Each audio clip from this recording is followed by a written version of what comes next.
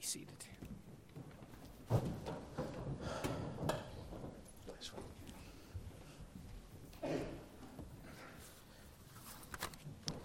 Well, if you could turn in the Word of God this evening to Luke chapter 11, the Gospel of Luke chapter 11. It is good to see each one here in the Lord's house. And we're glad that everyone is here, as well as some visitors from not too far away that are here with us tonight. Good to see the Mungers and others that are with us here. Trust the Lord will bless you. Thankful for, again, the leadership of Dr. Overley and of Mr. Logan Elder as well. Do pray for these young men as they prepare themselves for ministry, that God will help them day by day and equip them more and more. It just came to mind as well as he was praying for the Boyles that the adoption comes up in 2 days. Tuesday, I think it is, the 15th of February, if I recall the correct date. So I haven't heard anything more about a change there, so pray for the adoption to be finalized on Tuesday in regard to the Boyles. Keep that before the Lord. Luke chapter 11 is where we are. We've been here now for some time, of course, going through what we have entitled A Class on Prayer with Jesus Christ, the opening 13 verses focusing upon prayer. In response, of course, to the desire of a disciple upon seeing Christ pray, he then makes request that the Lord would teach them in the way that they knew John had taught his disciples to pray. So we will read again from verse 1, possibly for the final time, I think, down through the end of verse 13. Let's hear the word of the Lord. And it came to pass that as he was praying in a certain place, when he ceased, one of his disciples said unto him, Lord, teach us to pray, as John also taught his disciples. And he said unto them, When ye pray, say, Our Father which art in heaven, hallowed be thy name. Thy kingdom come, thy will be done as in heaven, so on earth. Give us day by day our daily bread, and forgive us our sins, for we also forgive every one that is indebted to us. And lead us not into temptation, but deliver us from evil.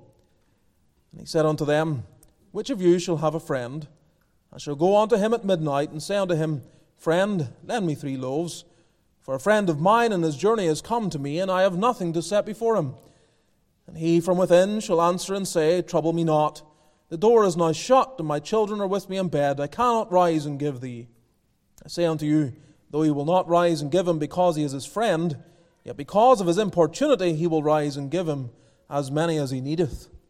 And I say unto you, Ask, and it shall be given you. Seek, and ye shall find. Knock, and it shall be opened unto you. For every one that asketh receiveth, and he that seeketh findeth, and to him that knocketh it shall be opened. If a son shall ask bread of any of you that is a father, will he give him a stone? Or if he ask a fish, will he for a fish give him a serpent? Or if he shall ask an egg, will he offer him a scorpion? If ye then, being evil, know how to give good gifts unto your children, how much more shall your heavenly Father give the Holy Spirit to them that ask him? Amen. May the Lord bless the reading of His Word and encourage our hearts even from its public reading here tonight. Let's pray. Let's seek the Lord for His help. Let's look for His enablement in the hearing and receiving of the Word. Our God, we are thankful that we are before one that is compassionate toward us in our need. And Father, we pray that Thou wilt look upon us in pity tonight. See all the hearts of Thy people. See the desperate need of many of their souls, and minister powerfully to where they are in a way that no man can. Oh, blessed Spirit, come tonight. Give help, give strength.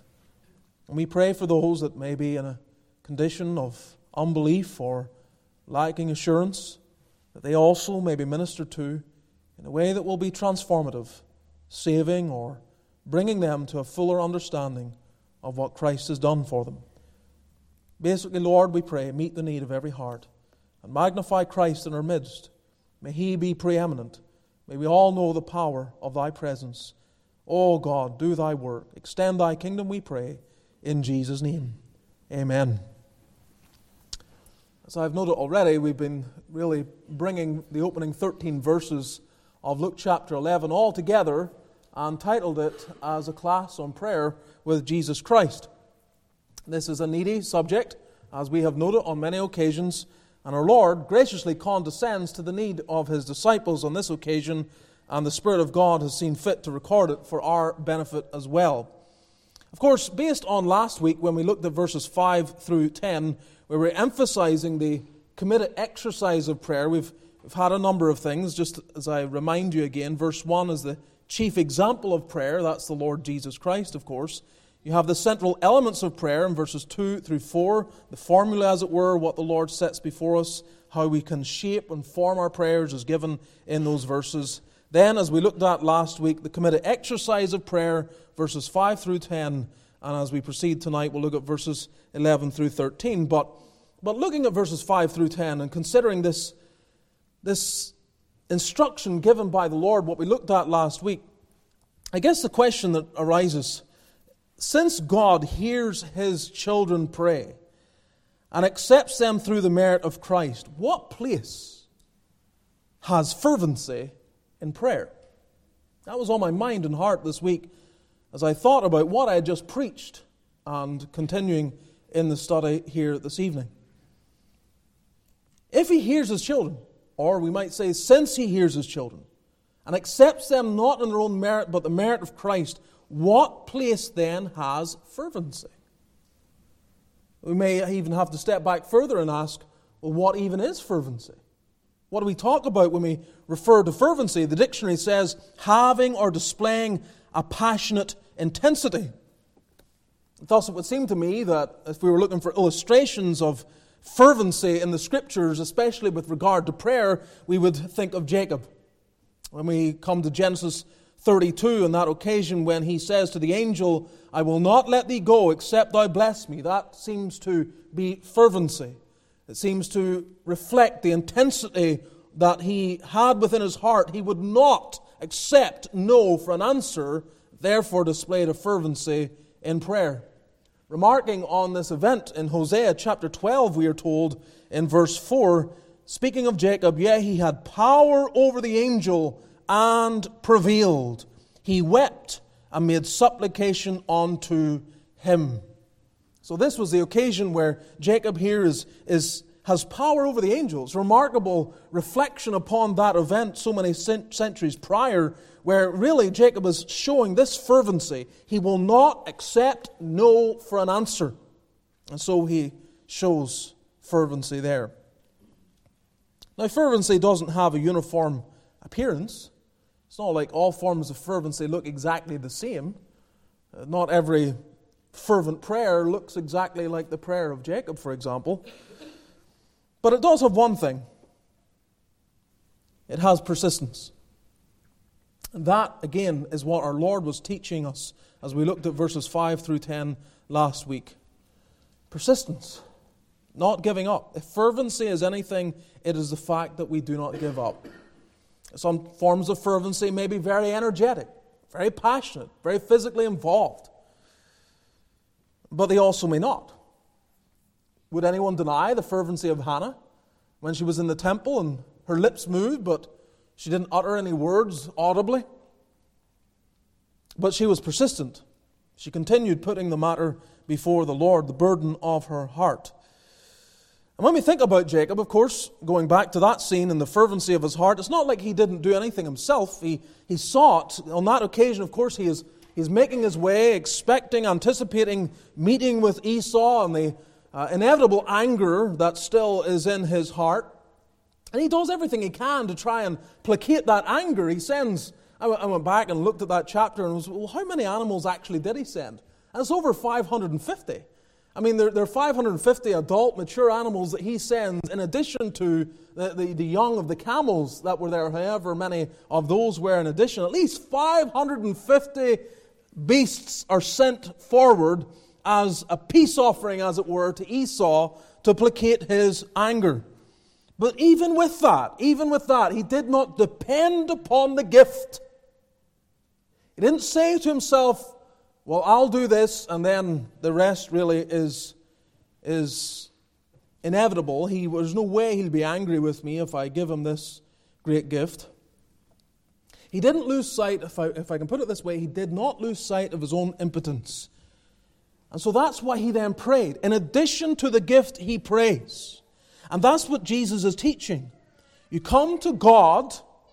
It doesn't remove human responsibility. It doesn't deny the need for things we must do, but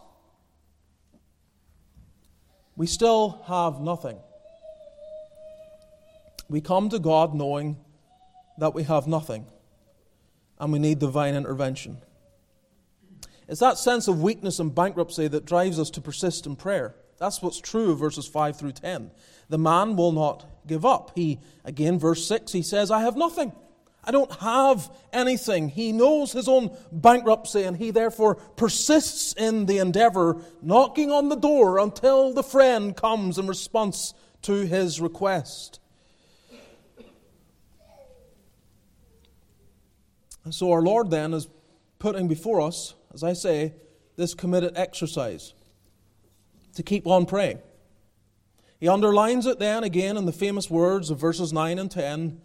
I say unto you, this is hammering the point home. This is when the preacher puts before you the lesson, and then he steps back and he kind of works it in a different way, but ultimately the point is the same. Ask, and it shall be given you. Seek, and ye shall find. Knock, and it shall be opened unto you. For everyone that asketh, let me reword the sense of it. Everyone that keeps on asking will receive. He that keeps on seeking will find. To him that keeps on knocking, it shall be opened. The persistence is underlined. We have the different aspects, of course, of even coming before God. You have asking, seeking, knocking. There's a sense of one part being the informing, the other part being the inquiring, the other part being the insisting.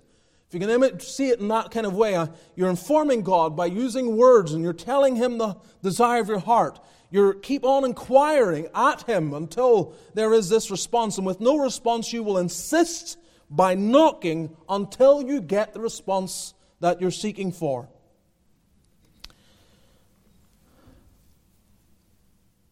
This kind of persistence is unusual. Again, our prosperity seems to make us lazy. But as I again was studying over this week, an experience in my own life, not of my own persistence, but someone else's, came to mind here. And just before we proceed into verses 11 through 13, I want to share it with you. It was 2018, and I went with a group to Scotland to visit some of the parts, the various historical places of historical significance in terms of the church and men who lived there and ministered and preached and so on. And we're moving through this well-known area, traveling on to get to our hotel through a glen called Glencoe. It's well known. If you've ever been to Scotland, you may know about it. It's used in movie sets. The scenery is absolutely stunning, providing that it's not all shrouded in fog and you actually can see, which we had the privilege of having very favorable weather. And it's just these stunning hills and valley, absolutely beautiful. We're moving through there. And the designated photographer is there, and we've stopped, and he's taking pictures, and he's gone way down into where there's a little creek. And he's trying to take pictures. I don't know what photographs he's taking, but he's trying to take pictures. And he kind of falls in the creek. And, gets up and moves on and so on and so forth. And time passes. We go up. There's this hired bus, 50-something seater bus. And we get on the bus. We move on to our next stop. We're at the hotel. The bus goes away to wherever the bus driver was staying. And the photographer who was there all of a sudden realizes that he's lost his wedding band. Very simple wedding band, not expensive, but it mattered to him. It was the band that reflected the marriage between he and his wife, and he was deeply upset that he had lost this wedding band. And he starts thinking back, where is it? Where could it have gone? And he goes back in his mind and he thinks, it must have come off my hand when I fell into the creek that time. It must have slipped off my finger, and that must be where it is. I need to go back and get it. Well, by this stage, already the light is starting to go away. The bus driver's gone. There's no way of actually getting there. And so we're talking with him, and he says, well, I'll just get a taxi and go out there. And it was probably at least a $200 round-trip taxi drive, probably more than the actual wedding band was worth. But he before he left, we all prayed, the Lord lead him and be with him. And so off we got. He got into a taxi, went himself to the place where we had stopped, and he went down, like quarter of a mile down into the valley, to the stream. The light's fading quickly, and he's in this stream, praying that God would help him find this wedding band. And he's searching and searching and searching. And when he came back, obviously he told the story that it was sitting upright, like on its edge, in the stream. And he just put his hand right on it and lifted it out, got back up the hill, into the taxi, and came back. I was absolutely flabbergasted. I thought, there's no way he is ever going to see that wedding band again. But he did.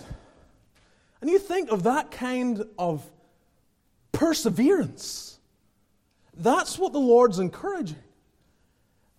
A rational man would say, don't bother. He would look at the cost and everything involved, and he'd say, don't even try. It would be wiser from certain aspects to just find another wedding band, and one hopefully that would fit a little better, and just forget about it. You could maybe change it and your wife wouldn't even know. But the Lord loves this kind of perseverance. And so I want you to keep that in mind as we move on to the last few verses in what our Lord is teaching us here, because it's all connected when we come to verse 11. If a son shall ask bread of any of you that is a father, will he give him a stone? Or if he ask a fish, will he for a fish give him a serpent? Or if he shall ask an egg, will he offer him a scorpion? If ye then, being evil, know how to give good gifts unto your children, how much more shall your heavenly Father give the Holy Spirit to them that ask him? Which brings us then this evening to the confident expectation of prayer. In verses 5 through 10, put before us a clear explanation of man's part in prayer. Verses 11 through 13 put before us a clear explanation of God's part in prayer. And there are two things I want us to think about here in terms of this expectation. First, our expectation is that God, as our Heavenly Father, will do no less than earthly fathers. Our expectation is that God, as our Heavenly Father, will do no less than earthly fathers. Now, obviously, there are fathers that abandon their duty. There are fathers that don't step up to what their responsibilities are. And there's no care, no interest. But generally speaking, fathers have an interest in their children. Despite their flaws, they seek to meet the need of their children. They're not perfect. The passage even tells us of that. They misjudge circumstances, they display selfishness, they neglect necessary duties, they excuse sin in themselves and show harshness in the sins of others. They have flaws, just like Adam, just like Noah, Abraham, Lot, Jacob, and all the others we could think of through Scripture. Yet, though flawed, it is unusual that should a child ask of a father a cup of water, that father will return to that child a cup of vinegar. That doesn't happen. Seldom does that happen. Fathers hear the request and they respond, giving the child what it is that they seek for. And so as earthly fathers understand the need to give that which is necessary and nourishing to their children, this is what we're saying. So will God. That's the point of verses 11 and 12.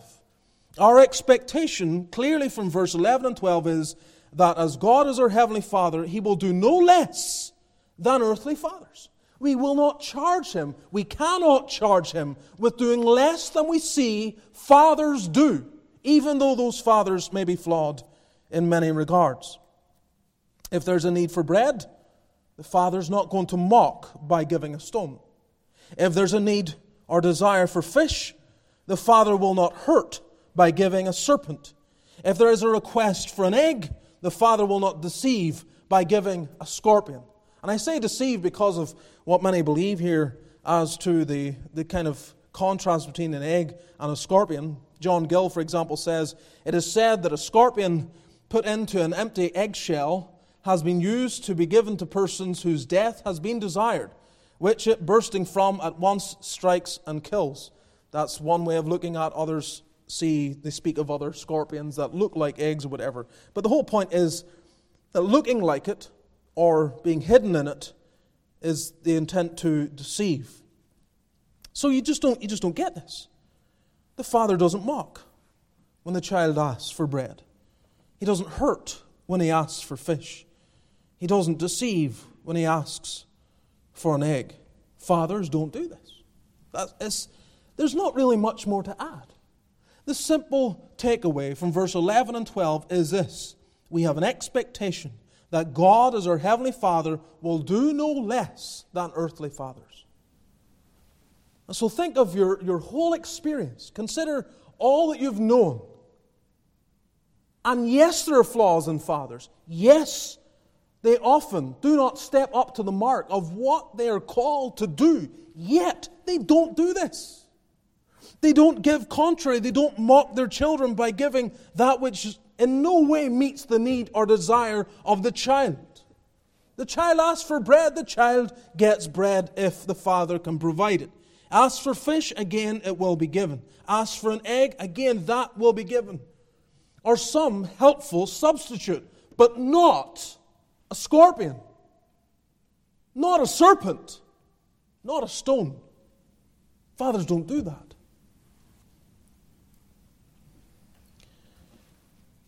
And yet we come to God and we pray, and you'd nearly think that He had no interest in giving us the things that we desire. We approach God, and though we don't articulate it, in our hearts there is this sense, I don't really believe He's interested.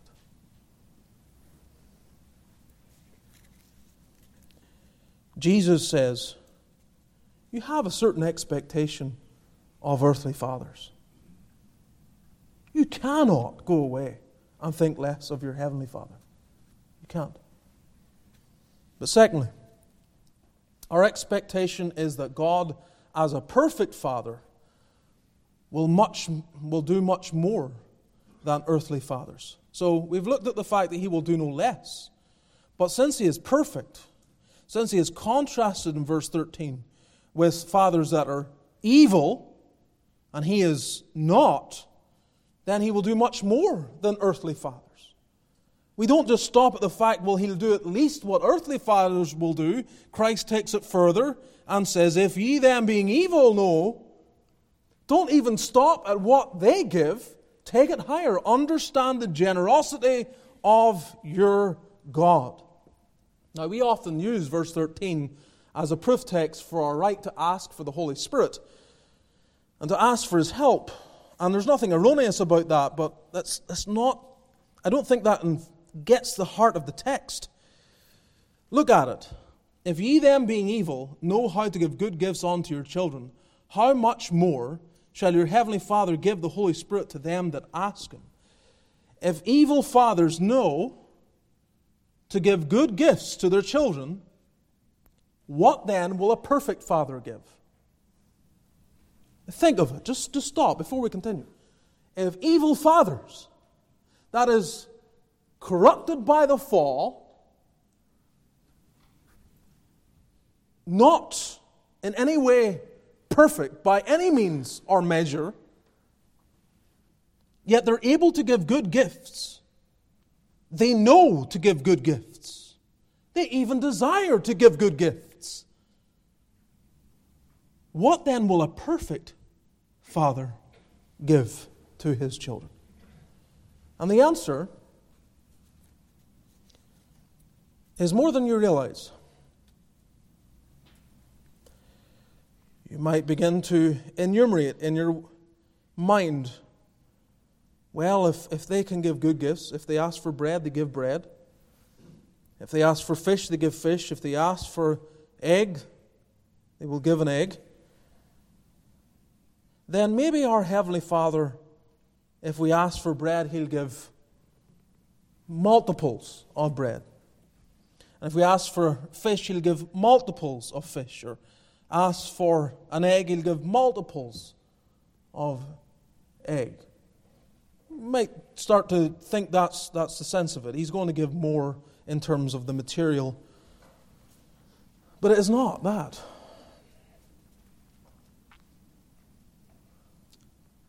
What verse 13 basically says to you, what Jesus says, is that as evil fathers give in response to their children good gifts, your Heavenly Father will give the best gift. And the best gift is Himself. He will give of Himself.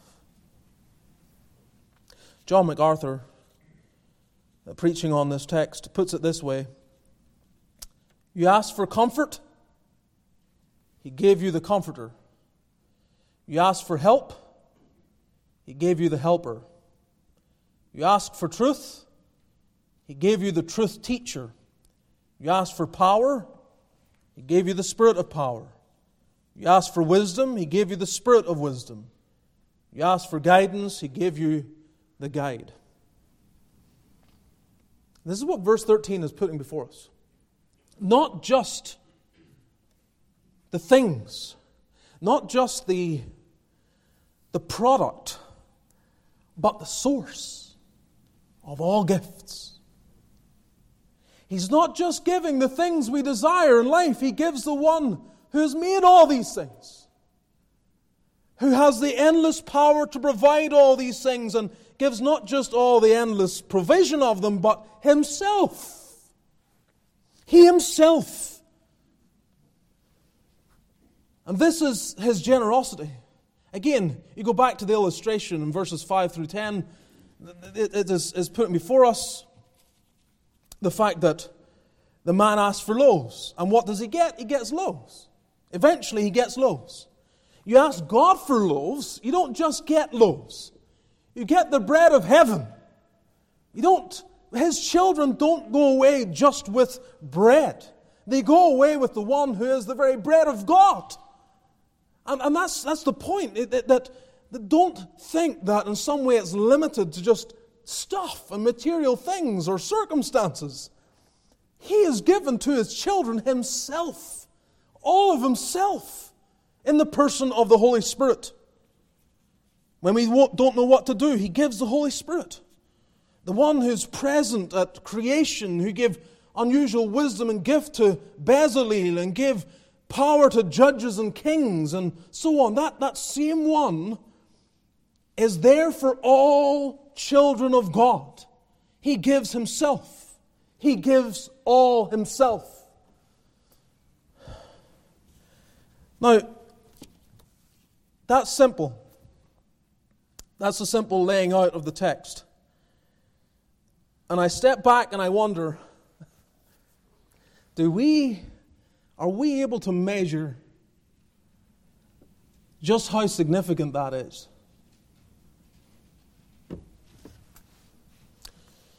You go to a man of means. A man of means says that he will underwrite your project. He will do whatever it is you want him to do. Maybe you're a boss and you go to him and you say, we need to do this. And he kind of says, look, there's a blank check. Go and do whatever you like. And we appreciate that. We value that. But what is he withholding from us? He gives access to all his resources, but he doesn't give himself. He will not give himself. He is jealous for his own responsibilities, his own desires, his own interests. He doesn't give himself. And God is saying, a father is able to give all these things, give the desire of the heart, provide the needs of the children, the things that are necessary and nourishing to them. But God does so much more. Your heavenly Father, look at it. Your heavenly Father You see, it's moved again. It's moved from this sense of friendship, going to a friend going to a friend. Now it's reminding you here of it's elevating the picture, the image. Here's a friend who's had a friend come to him, and he goes to another friend. Now he brings it into the whole sense of fathers, and the responsibility of fathers is to press upon us that they are even more obligated. And your heavenly Father is able to give you not just all the things, not just all the stuff, but Himself. Now, if we are living our lives and they revolve around stuff, we won't care about it. That won't mean anything. Giving the Holy Spirit won't matter to the man who's not interested in the Holy Spirit. The man who's interested in money doesn't care about the Holy Spirit, except about how that Holy Spirit might get him money, as in the case of Simon in Acts chapter 8. He's not interested in the Holy Spirit.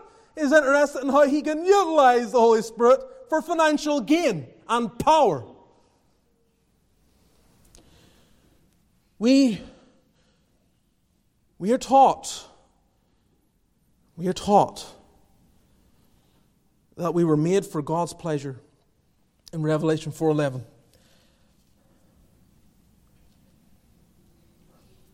And when we don't understand that our primary purpose, our chief end, is to glorify God, that our lives revolve around pleasing God, obeying God, surrendering to God, walking with God, doing everything that the Lord has called us to do, that's our life. I mean, that is it. Why do you go to work? Because it's obedience to God. A man should work, provide for his family, make ends meet, all of that. Why should we do anything? Why do we worship? Because God demands it. Why do we help one another? Because God demands it. Why do we do anything? It ought to be because this is well-pleasing to God. Now you understand that. I know this congregation is aware of this. But I want you to feel this sense of how much of our lives revolve around the desire for things. We want stuff.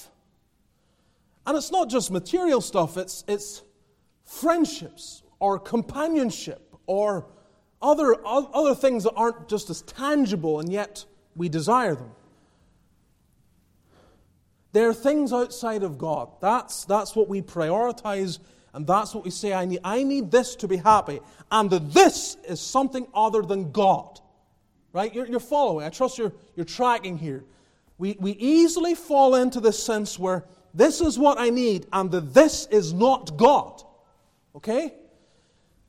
And the Lord here is saying, you come looking for this. Bread, fish, egg. I'm not interested in giving you just bread, fish, and egg. I'm interested in giving you myself. I say again, unless you realize that your life is first about God, you don't care about this. And so it's actually quite searching. A child comes to a father, makes request for something, and the father desires something else for the child. And you and I looking on would say, well, what the father wants to give to the child is far more important, far greater than what the child initially requested. And yet the child's discontent because it wants what it wants.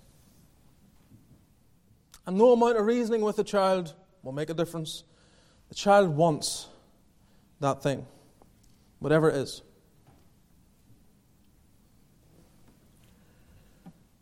That's how some Christians live their lives. God is saying, I'm giving you myself, and instead we're running around after the things. Other things, other stuff.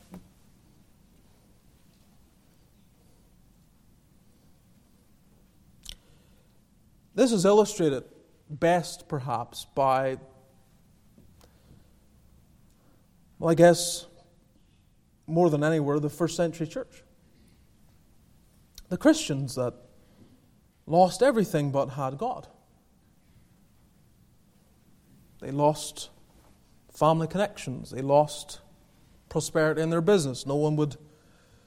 They converted from being Jewish in the classic sense and following the rabbis and Pharisees, and then they believe in the Lord Jesus Christ, that this Jesus of Nazareth is the Messiah. And immediately all the unconverted family members cut them off. They won't buy their wares.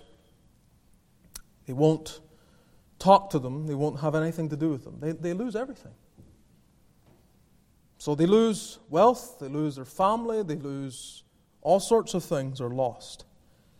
And yet we don't find the misery in the book of Acts. We don't find them upset about it. We don't read of them lamenting how bad this is, how wrongly treated they've been from the outside world. Those who are the leaders among them, those like Paul and so on, they exhibit this continual joy. They're losing everything, but Peter and John say that they were delighted, that they were considered worthy to suffer for Christ. And you imprison them, and at midnight they're singing praises to God, Paul and Silas. Why? Why is it that they felt this way? Because their hearts were calibrated to understand that our Father has given us Himself. We have God. What else could we long for or be upset about? What place is there for complaint when we have God? I mean, that's really the takeaway from verse 13. If ye then, being evil, know how to give good gifts, give stuff, the necessary, nourishing things unto your children, how much more shall your heavenly Father give the Holy Spirit to them that ask Him? The Holy Spirit, third person of the triune God, comes to those who can say God is our Father. So the repetition then through the New Testament by our Lord Jesus Christ and the apostles is plain with any cursory study. What is it that they need more than anything else? John 16, verse 7. You may want to look through these scriptures if you like, but you can listen carefully, follow. John 16, verse 7. Nevertheless, I tell you the truth, it is expedient for you that I go away. For if I go not away, the Comforter will not come unto you. But if I depart, I will send Him unto you. I am going away, but I am sending the Comforter. What was the comfort of the disciples amidst the mockery of an unbelieving world? What was the comfort? Jesus was there, right in their midst, and accessible. And His interest was toward them, not toward the unbelieving, who repeatedly showed their animosity towards Him. And that comforted them. They had walked away from their jobs. They had walked away from everything. Perhaps far more sacrifice than the Gospels account to us.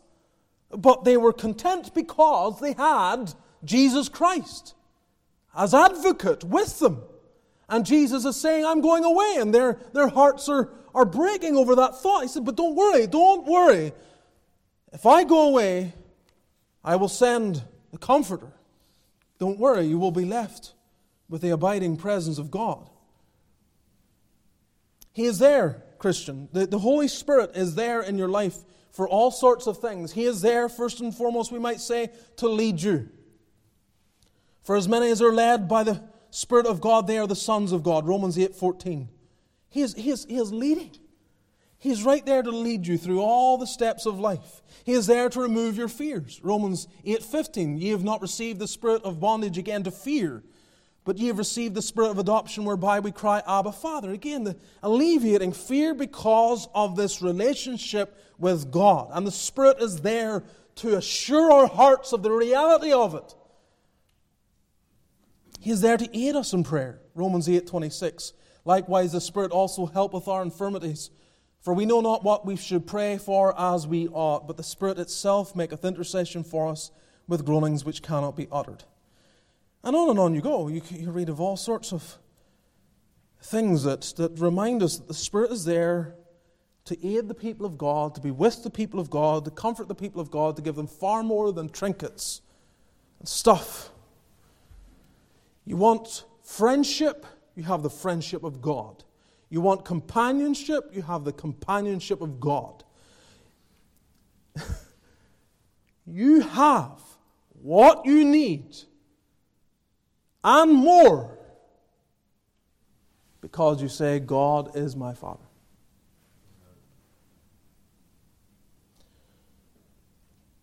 So we go back to the overall message of the passage. What did they want to be taught? They wanted to be taught to pray. Verse 1, It came to pass that as he was praying in a certain place, when he ceased, one of his disciples said unto him, Lord, teach us to pray. Teach us to pray. Help us understand what prayer is all about. And part of it has a form. The words that we use, the kind of approach or formula or the angle that we come at God. There are words that are expressions of the heart that He gives to us in verses 2 through 4. But it's more than just being able to pray the words that align with the Lord's Prayer. It's more than just being able to extrapolate all the application or the ways we can, the kind of roads we can go down with each of those petitions. There's a need for us to keep on praying, keep persisting, showing a shameless persistence in the matters that we bring before God. And as we bring these matters before God, we are not to think that He is reluctant to hear us. Again, aside from everything that is here, you think of other passages in Scripture. Jesus tells us in Matthew 21:22, all things whatsoever ye shall ask in prayer, believing, ye shall receive. I just don't think we believe that. All things whatsoever ye shall ask in prayer, believing, ye shall receive. Has anyone, except Jesus Christ, ever fully mined all that entails and means? Mark 11:24, therefore I say unto you, what things soever ye desire, when ye pray, believe that ye receive them, and ye shall have them. That is, have a posture where you understand the willingness of your Father to bestow it. And it's almost as if it's already on the way.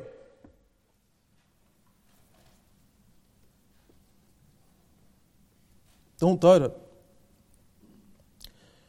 John 14, verses 13 and 14. Whatsoever ye shall ask in my name, that will I do, that the Father may be glorified in the Son. If ye shall ask anything in my name, I will do it. Whatsoever ye shall ask in my name, that will I do. Did you get it? Do you understand it? If ye shall ask anything in my name, I will do it.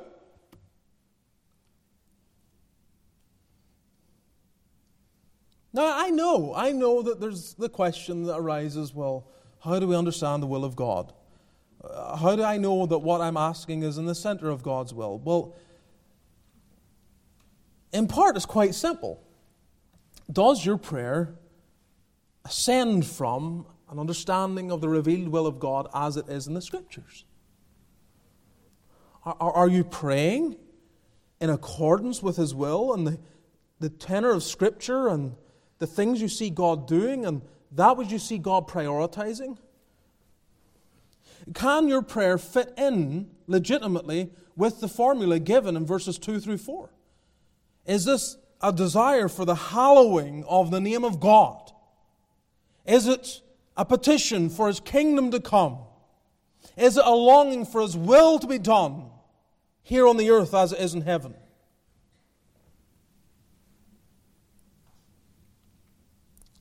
Does it fit? Do we pray, and our prayers are born really not from our own carnality, but from the Scriptures? So Jesus says in John 15, verse 7, "If ye abide in me, my words abide in you, ye shall ask what ye will, and it shall be done unto you." So there's a communion that's going on. It precedes all of this. Fellowship, communion, and understanding. We grow in our knowledge of God. We grow in our submission to God. We abide in Christ. We are living with a desire for Him. We pray, understanding that union, and His words are filling our hearts and shaping our lives. Then what we ask, what we're asking, flows out of a transformed will, a regenerate heart, a renewed perspective. We want what our Master wants. 1 John 3:22. "Whatsoever we ask, we receive of Him, because we keep His commandments and do those things that are pleasing in His sight." That's a simplified way of saying you're actually His people, and you're living, prioritizing His will. And that's the mark of His people. His people want His will. They want what He wants. And so, that being the case, whatsoever we ask, we receive of Him. 1 John 5:14 and 15. "This is the confidence that we have in Him, that if we ask anything according to His will, He heareth us. And if we know that He heareth us, whatsoever we ask, we know that we have the petitions that we desired of Him."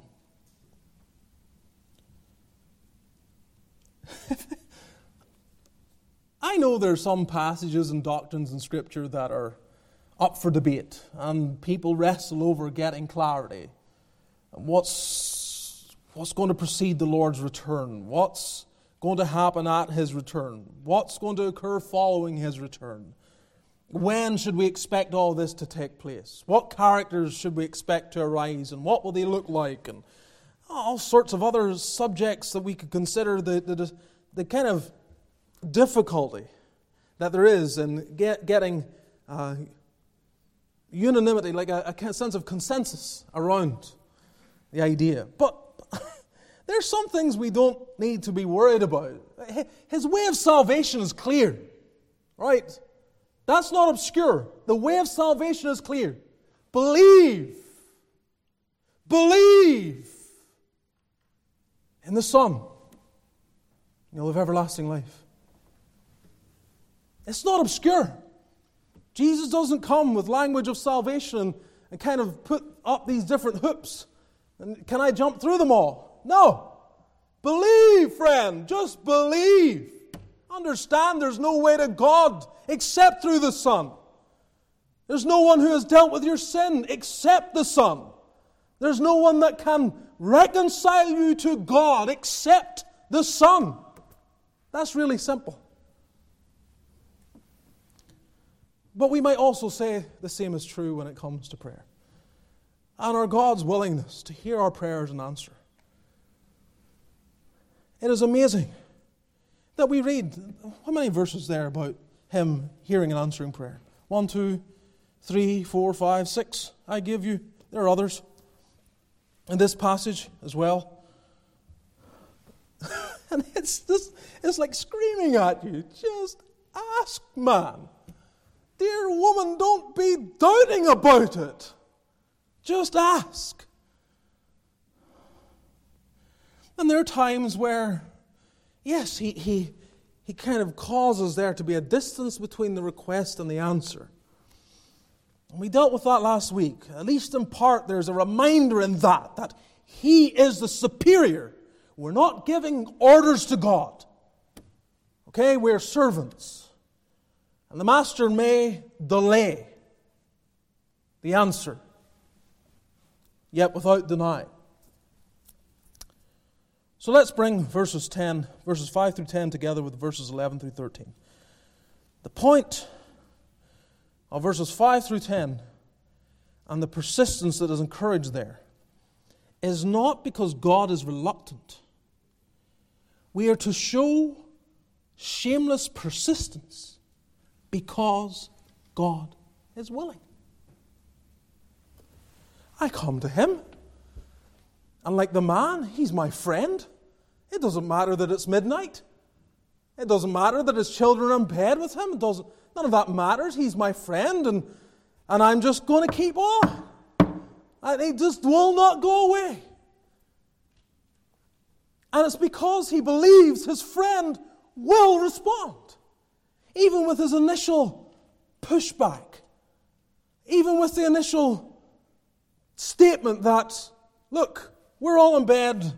I can't do this. Don't trouble me right now. The door is shut and so on. Yet he's, no, this is my friend. I know, he's my friend. What's driving him?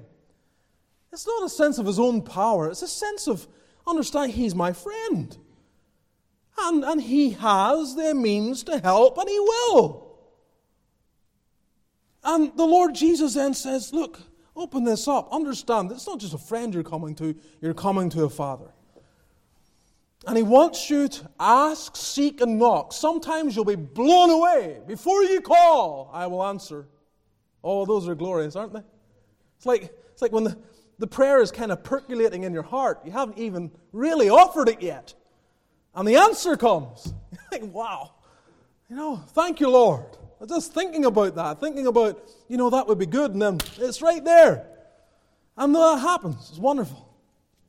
And there are other times where we go on a season where we bring a matter before the Lord. Maybe it's the morning. We're praying, Lord, give me someone to talk to about your son today. All right, give me someone to speak to. And you go through the day.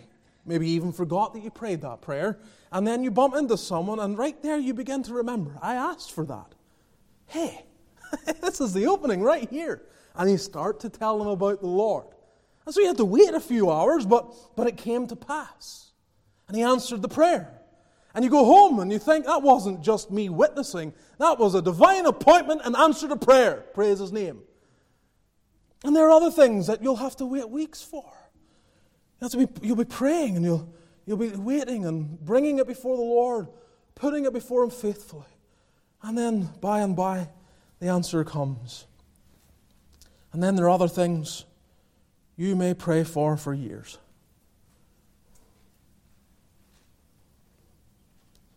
You pray for your children for years?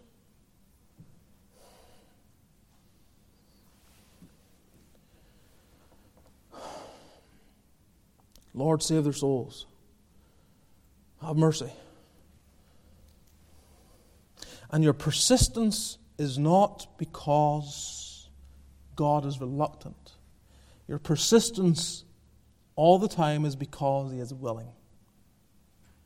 Not just a friend. He is your Father. So you keep persisting. You keep asking, you keep seeking, and you keep knocking. Christian, oh, hear it. Weary Christian. Stop thinking. Stop imagining that there's no more hope. We read about Elizabeth. Think of all the other examples in Scripture of women that were barren and past the age of bearing children with nothing. Is there any sense of impossibility with God? With nothing do we say it can't be done. Maybe the great burden that you have carried for a long time is going to be answered in a way that just takes you by surprise and even more glorifies His name. Let me end with a quote here from Martin Lloyd-Jones. Dealing with revival on that subject, but it applies across the board with prayer. He said on that occasion, I commend to you the reading of biographies of men who have been used of God in the church throughout the centuries, especially in revivals. And you will find this same holy boldness. He goes on to say, oh, that is the whole secret of prayer, I sometimes think. That's the secret. Holy boldness. Keep pressing. Keep confidently bringing the matter before God. And he says, Thomas Goodwin, the Puritan, in his exposition of the sealing of the Spirit in Ephesians 1:13, uses a wonderful term. He says, sue him for it. Sue him for it. Think of it. You have the right. The foundation is laid. The covenant is made. The vow has taken place. He is your Father. And He has made these promises. And Lloyd Jones then goes on to say, do not leave God alone. Pester Him, as it were, with His own promise. Tell Him what He has said and He is going to do. End quote. Now that gets to the heart of why I was driving home last week. Annoying God. He uses the word pester. Pester Him, as it were. We broach into language and words that we might sort of we have to tread carefully with, but that's the sense of it. I can't walk away with any other conclusion. That we have to have this absolute confidence in our Father and His willingness to answer, and when it seems delayed, we just keep on. We just keep on. Sue Him for it. Wow. Lord, you said. Lord, you put in your word. You take these promises. You said, Lord.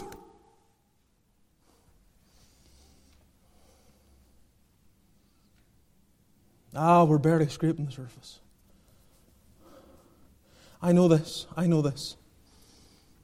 Having given us the Holy Spirit, promising that as a token of Him giving Himself, as it were, as a reflection of the triune God, making their abode in us and giving us not just stuff but Himself. We haven't even begun to understand how willing He is to overwhelm us with His love as He lavishes upon us the longings of our heart.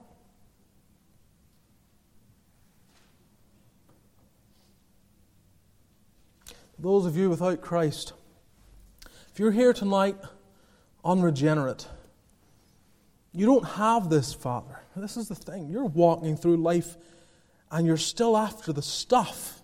It's the stuff that matters to you. If only I had the stuff. I use the language every so often of the Hollywood actor from Canada, Jim Carrey, who said, I wish everyone fame and fortune so they can stroke it off the list and get on with their life. It's like you're wasting desiring the stuff. Stop desiring the stuff. Oh, unregenerate person, it's the Lord Jesus. He came that you might have life and you might have it more abundantly. He came to satisfy the weary soul. He came to give words and season to them that are weary. He came to give that which that woman who had sought for years standing by that well, relationship after relationship, it's just always been the wrong person. If I just find the right person. No, not in the sense you're thinking. It is Christ you need. That's the water that He gives that will satisfy so that you will never thirst again. May the Lord help us. Let's bow together in prayer.